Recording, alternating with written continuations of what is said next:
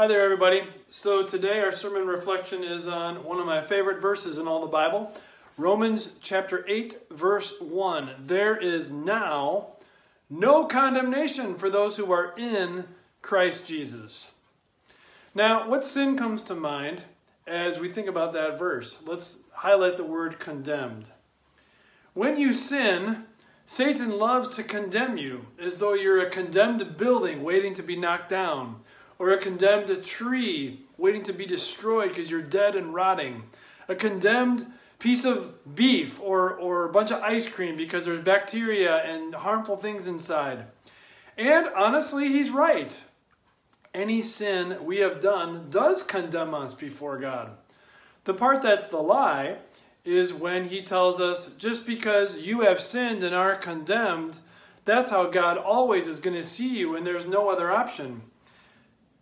The truth is that we have sinned, we are beggars before God, but God went on a rescue mission to give us no condemnation status.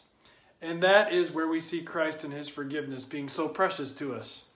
Because not only did God not see you like a condemned building or a condemned tree, or like a condemned piece of beef or gallon of ice cream, he said, I want to transfer your condemnation to myself. Everything you have done to sin that I condemn in my holiness forever, I'll take it. You see, it's true to say Jesus took away our sin, but it's perhaps even more precise to say Jesus transferred all of our sin to himself. It's not like he took it away and then it went out into the garbage and who knows where it went. He transferred it all to himself and paid for it in full. So that rightly we can say, there is now, today, this minute, no condemnation for those who are in Christ Jesus. One new attitude that comes as we think about that is that we are no longer blaming others for our sin or trying to make excuses for it or compare ourselves to others or even under lockdown as though we have no other option, being trampled by Satan again and again and again as we replay the details of our yuckiness. We live in the truth, we own our sin, but then we also own that we transferred it to Jesus by his grace. His forgiveness was transferred back to us in full.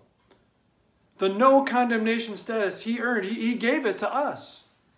And so there is now no condemnation for those who are in Christ Jesus.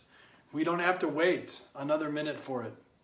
And that not only impacts our view of ourselves when we say, this message of forgiveness in Christ isn't just for everybody else. It isn't just for churchy people or role model type people in the world. It's for me because his forgiveness applies to me. It also changes the way that we view other people. So when other people sin, and it's real and it hurts, instead of condemning them as though there's no other option, we say, if not but for the grace of God, that could be me. And we see them not as condemned sinners having no other choice but to go down to the pit of hell one day, but we see them as beggars before God, people in need of his grace, people desperate to hear about the transfer that resonates so deeply within. There is now no condemnation for those who are in Christ Jesus. Enjoy that. Share that.